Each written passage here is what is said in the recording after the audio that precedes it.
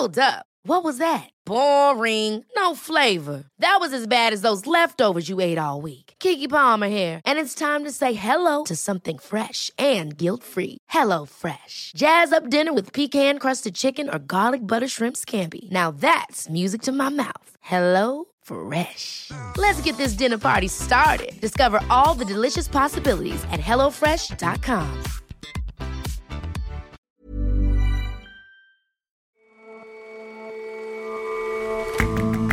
Hello and welcome to The Intelligence from The Economist. From London, I'm your host, Jason Palmer. And in New York, I'm John Fassman. Every weekday, we provide a fresh perspective on the events shaping your world. The inflation-driven cost of living crunch is particularly acute in Britain. We visit a London food bank to see how the very things that are getting pricier faster hit the poor disproportionately. And California's population has grown tenfold over the past century, making it America's most populous state. But in recent years, its population has been declining, leading some to wonder if the days of California dreaming are coming to an end.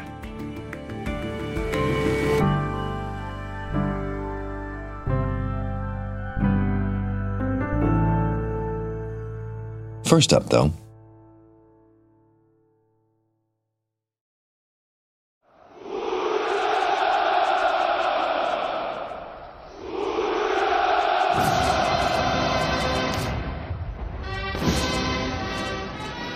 today's Victory Day celebrations in Moscow haven't been as dramatic as was feared weeks and months ago.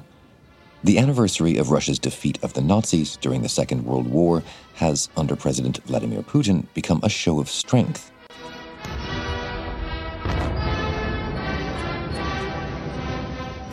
There were the usual trappings: ceremonial gunfire, a parade, and a speech from Mr. Putin. But he didn't announce new fronts in the special military operation in Ukraine. В эти дни вы сражаетесь за наших людей на Донбассе, за безопасность нашей Родины, России. Гибель каждого нашего солдата и офицера – это горе для всех нас и невосполнимая утрата для родных и близких. He said that soldiers were fighting for their motherland and claimed the state would take care of families of the fallen. What will really be bothering the state is depleted military hardware.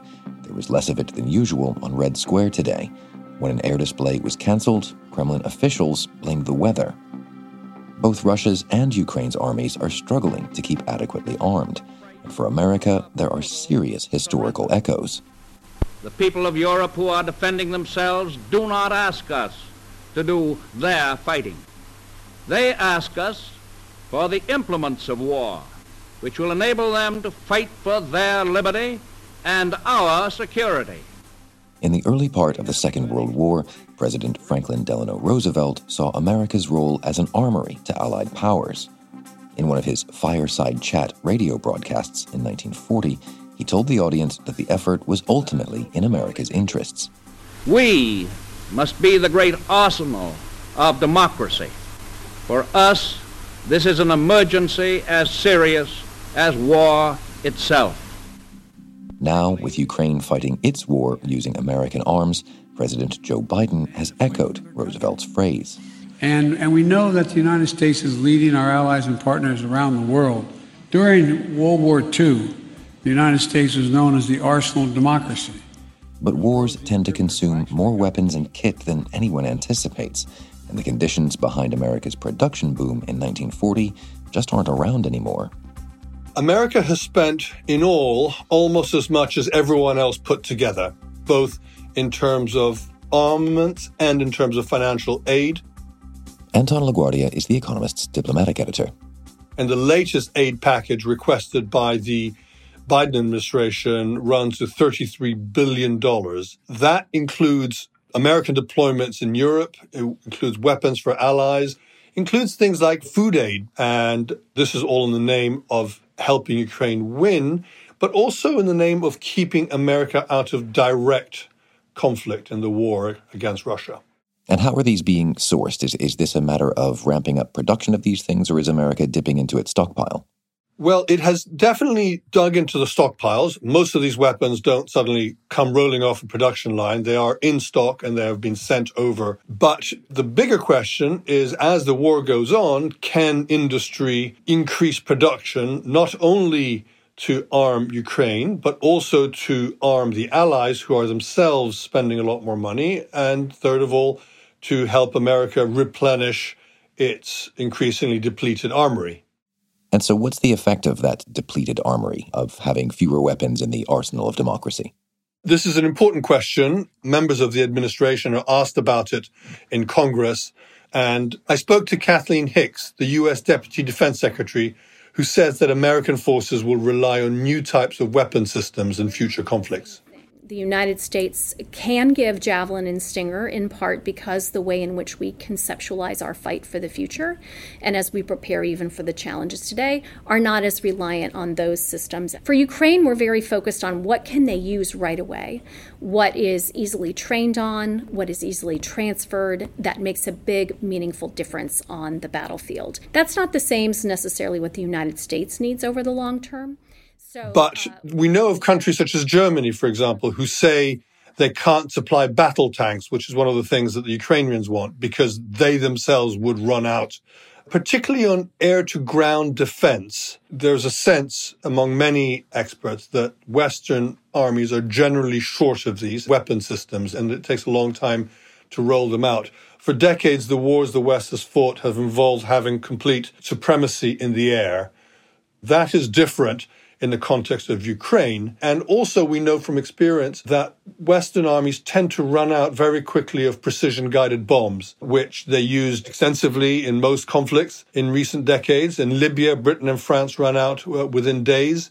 In the fight against Islamic State in Syria and Iraq, the Americans burned through as much as could be produced in that conflict. And those are relatively limited conflicts. In a high-intensity conflict against a bigger power, you would assume that munitions would be used even more intensely. But if this is a strategic concern, why can't America just scale up its production? It can, but at what cost and at what time scale? In 1940, when Roosevelt called for a great increase in production, there was a lot of spare capacity in American industry. America was emerging from the Depression, so there was a lot of slack in industry. And then as America was actually attacked in Pearl Harbor and formally entered the war, it stopped production of cars, and all car factories in Detroit in particular were made to produce materiel for war. Cadillac produced tanks and howitzers, Chrysler made Browning machine guns, and Ford applied the Model T production chain technique to rolling out B-24 bombers. So this is a matter of America not having that kind of spare industrial capacity anymore. I mean, what's the thinking on how to get things rolling off production lines again? You can increase staffing, you can have extra shifts of production, but that means finding trained workers that can do these things or can be trained up quickly.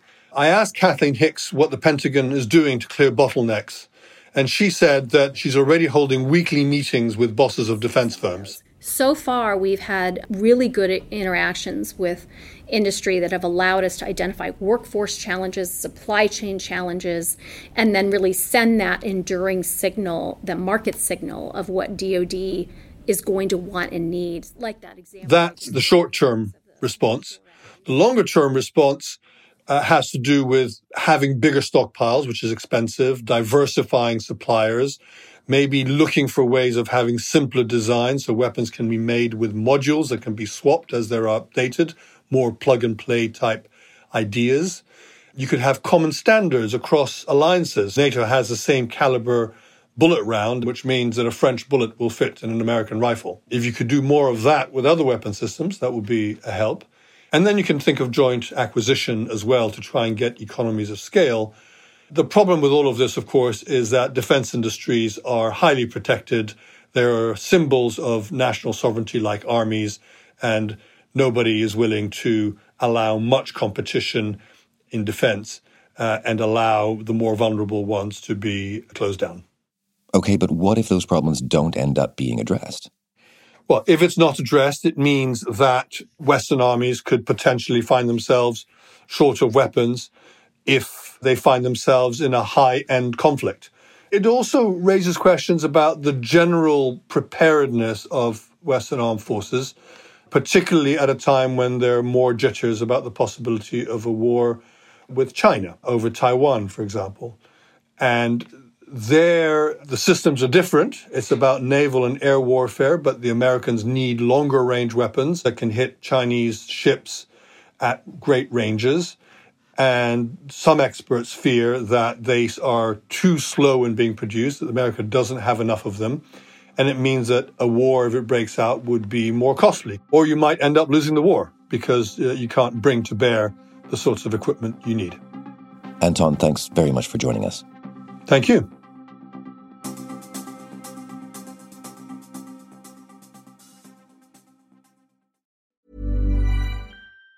Even on a budget, quality is non-negotiable. That's why Quince is the place to score high-end essentials at 50 to 80% less than similar brands. Get your hands on buttery soft cashmere sweaters from just $60, Italian leather jackets, and so much more. And the best part about Quince, they exclusively partner with factories committed to safe, ethical, and responsible manufacturing. Elevate your style without the elevated price tag with Quince. Go to quince.com/upgrade for free shipping and 365-day returns.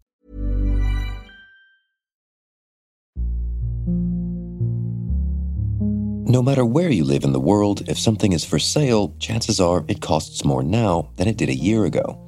In many countries, inflation has hit its highest level in decades. In Britain, those inflationary pressures have already triggered a cost of living crisis. Prices for everyday essentials are expected to keep rising, and there are fears that the worst of the crisis is yet to come. Wherever you look, things in Britain are getting more expensive. Soumaya Keynes is The Economist's Britain economics editor. In March, annual inflation was 7%, which is the highest rate it's been in 30 years. Incomes just aren't keeping up with that. And that means that the UK is seeing the biggest erosion in living standards since records began in the 1950s. So you say wherever you look, things are getting more expensive. What are the biggies?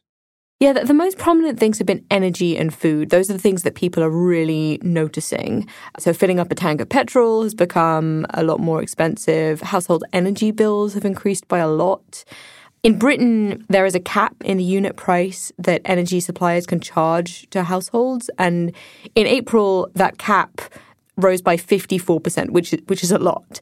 For households paying by direct debit, that means that their monthly costs may have risen by around £60 a month. And so if you're on a lower income, that's really, really painful.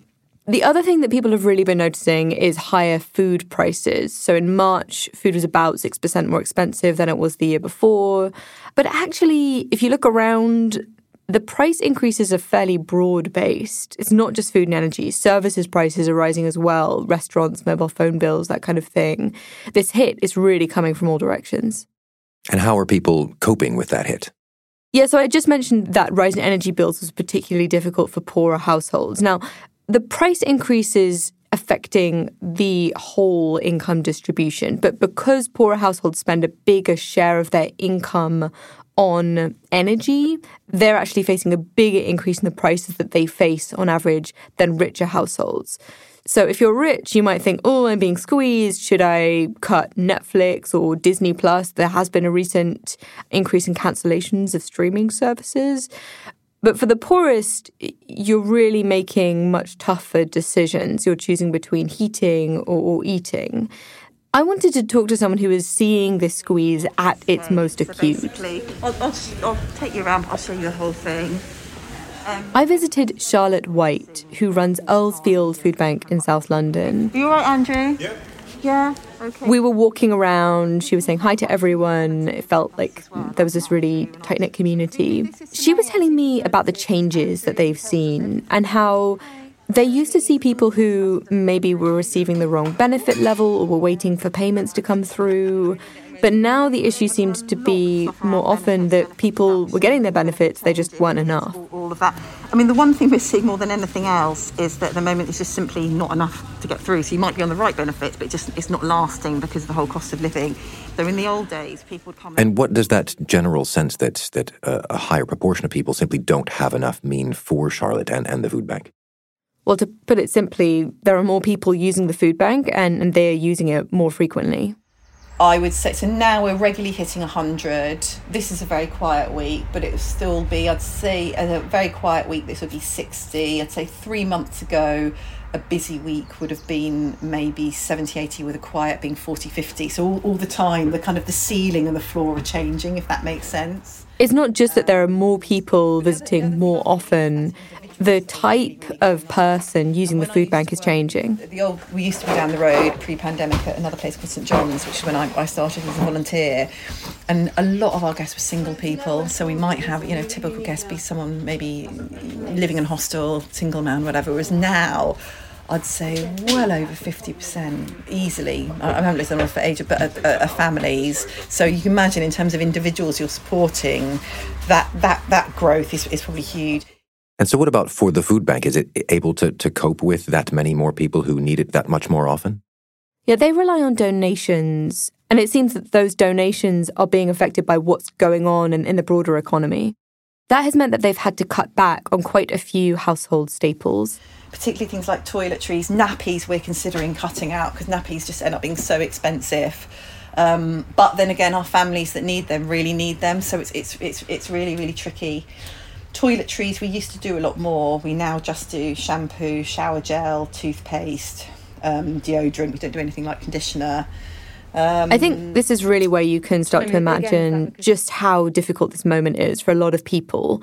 If you're already stretched thin and the sources of help that you're relying on are also stretched thin, then you're just really pushing up against the limit of the social safety net. And the worry is that people are just going to be increasingly falling through. And do you have a sense for how long that social safety net will be stretched this taut? I'd love to say something hopeful and optimistic, but unfortunately, I am really worried that things are going to get worse before they get better. Looking ahead to the autumn, it looks like the energy price cap is going to increase again by a lot. And so you worry that people are going to essentially have to live in cold homes. We know that is associated with bad health outcomes. This choice between heating and eating becomes really painful and dangerous. And beyond charitable help like the food banks you've been talking about, is there going to be much government support on offer? It does look like the government will have to intervene in some way if energy prices increase again. And the Chancellor has said that they're watching and waiting. Of course, if you want to do some things like increase benefits for the poorest, then you need to announce that quite a long time in advance. So things like the state pension or some working age benefits, you need quite a long lead time to increase those. So by leaving it too late, they're narrowing the range of options that they have. Soumaya, thanks very much for joining us. Thanks for having me.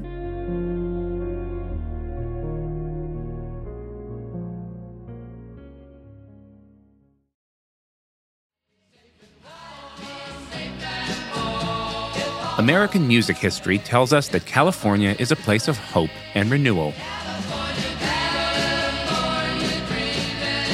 But now it seems the Golden State isn't quite the draw it once was. So California's population is falling. John Parker is an international correspondent for The Economist. We got some new numbers showing the population was about 400,000 lower than it had been a couple of years ago. It's been falling now for 2 years. This isn't that surprising. The United States population as a whole is falling. But it's surprising for California. It's not that long ago, 1990, when the Californian population was rising by 2.5% a year. 2.5% a year is a really, really strong rise. So we're only a generation on, and now it's falling. To what do you or two demographers attribute this decline?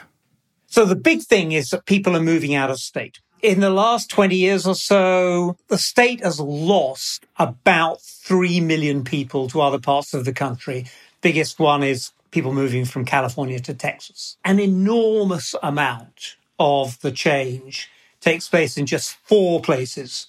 The 4 big cities, Los Angeles, San Jose, San Diego, and San Francisco. Nearly all of it is from there, whereas the inland parts of the state, their population is still going up. So It's the big cities, and that really points you to a single cause. And that is the exorbitantly high cost of housing in those places. So people are moving to places where they can afford to buy a house, where they can have a more relaxed life? A couple of years ago, the median house prices in California were of the order of 3 times higher than median house prices in Texas, and more than double what they were in Arizona. So you get a great deal more space for your buck if you sell a house in California and move to Texas. And this is affecting 2 groups of people especially. One are people who've lived and worked in California all their lives and have retired. They can sort of swap a 2-bedroom house in California for an 8-bedroom house in Texas. The other group, which in some ways is more problematic for California, young couples who want a child can't afford the house that they want to bring their family up in California. What does this mean for the state's fertility rate? The state's fertility rate is falling. But California is still a relatively young state. This is judged by something called the median age, which is a version of the average age. California is about 1.5 years younger than the national average, but that median age is catching up pretty fast in California, and it rose by 2 years in the 2010s. So the number of people who are over 65 has almost doubled in the last 10 years. That's a lot. So what does all of this mean for the future of California? I mean, I grew up on the East Coast and always thought of it as a place where you can go and have a nice life, a decent house with 2 cars. Is this California dream gone? Yeah, I really think it is. California's always had this sense that it's the place where you go to, often from other parts of America, and like find the future somehow and make good. Traditionally, that's meant, it was youthful. It was a place of people who were born somewhere else. Before 2000, only 40% of adults had been born in the state. That's more like 60% now. So in other words, many, many more Californians were born in California than it used to be the case. And I think that makes a difference somehow to this notion of California as a kind of a migrant paradise, as a place where people go to. It's now a place where people are born. Now, that's not necessarily, doesn't make it worse, right? It's still a place where there's an amazing amount of ethnic diversity. It's one of only 2 states where there are more Latinos than whites, for example. It's also a place where people are still getting wealthier and the education level's going up. But it's not the old California dream. John, thanks so much for joining us. Thank you very much for inviting me.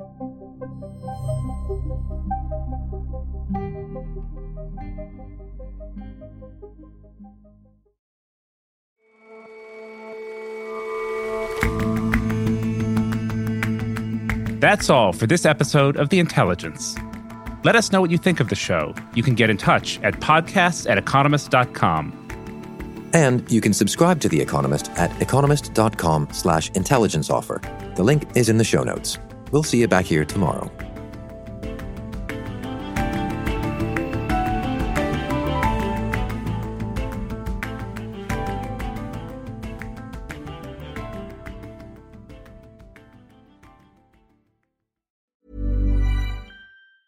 Hey, it's Danny Pellegrino from Everything Iconic.